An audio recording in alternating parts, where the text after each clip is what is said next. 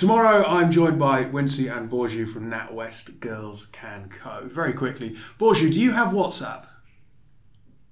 I do indeed. Yeah? You had to think about that.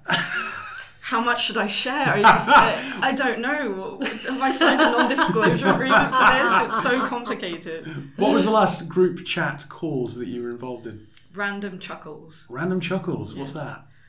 We post hilarious things found on our internet travels on a daily basis. When you say we? It's a group of my friends from high school. Fair enough. Okay.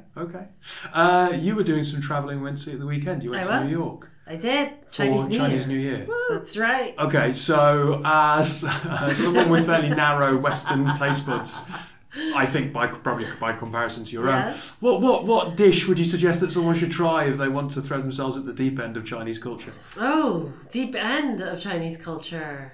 Well, there's so much. You just asked me quite a big question because I'm a massive foodie and I can't choose select dishes. But if you want to have a proper meal in New York City's Chinatown, I would suggest you go to Amazing 66 restaurant and order the preserved cabbage fried chicken. Because, oh my gosh, that skin is so crispy. Is there anywhere in London that might do similar? I haven't found. Not at this level. That's disappointing. Okay.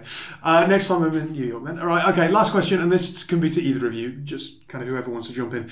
If you could be CEO of any company in the world other than NatWest, which one would it be and why?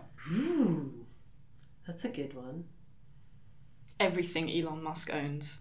Everything he owns? Yeah. You want the flamethrowers? Yeah. You'd be surprised, that comes up quite a lot. First of all, I would take a Tesla and see if it would blend. Blend? You know, the will it blend?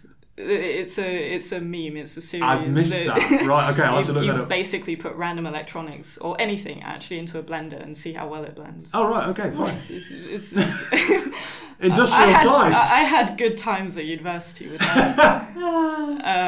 Goodness me. And coming from an aeronautical engineering background, I feel that I would have what it takes to run his many enterprises relating to space. Better than he can.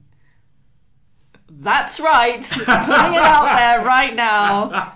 Big claim. I like it. Look, hopefully people tune in tomorrow. I'm sure they will. But thank you for giving us a little bit of a taster of our two guests for tomorrow's podcast.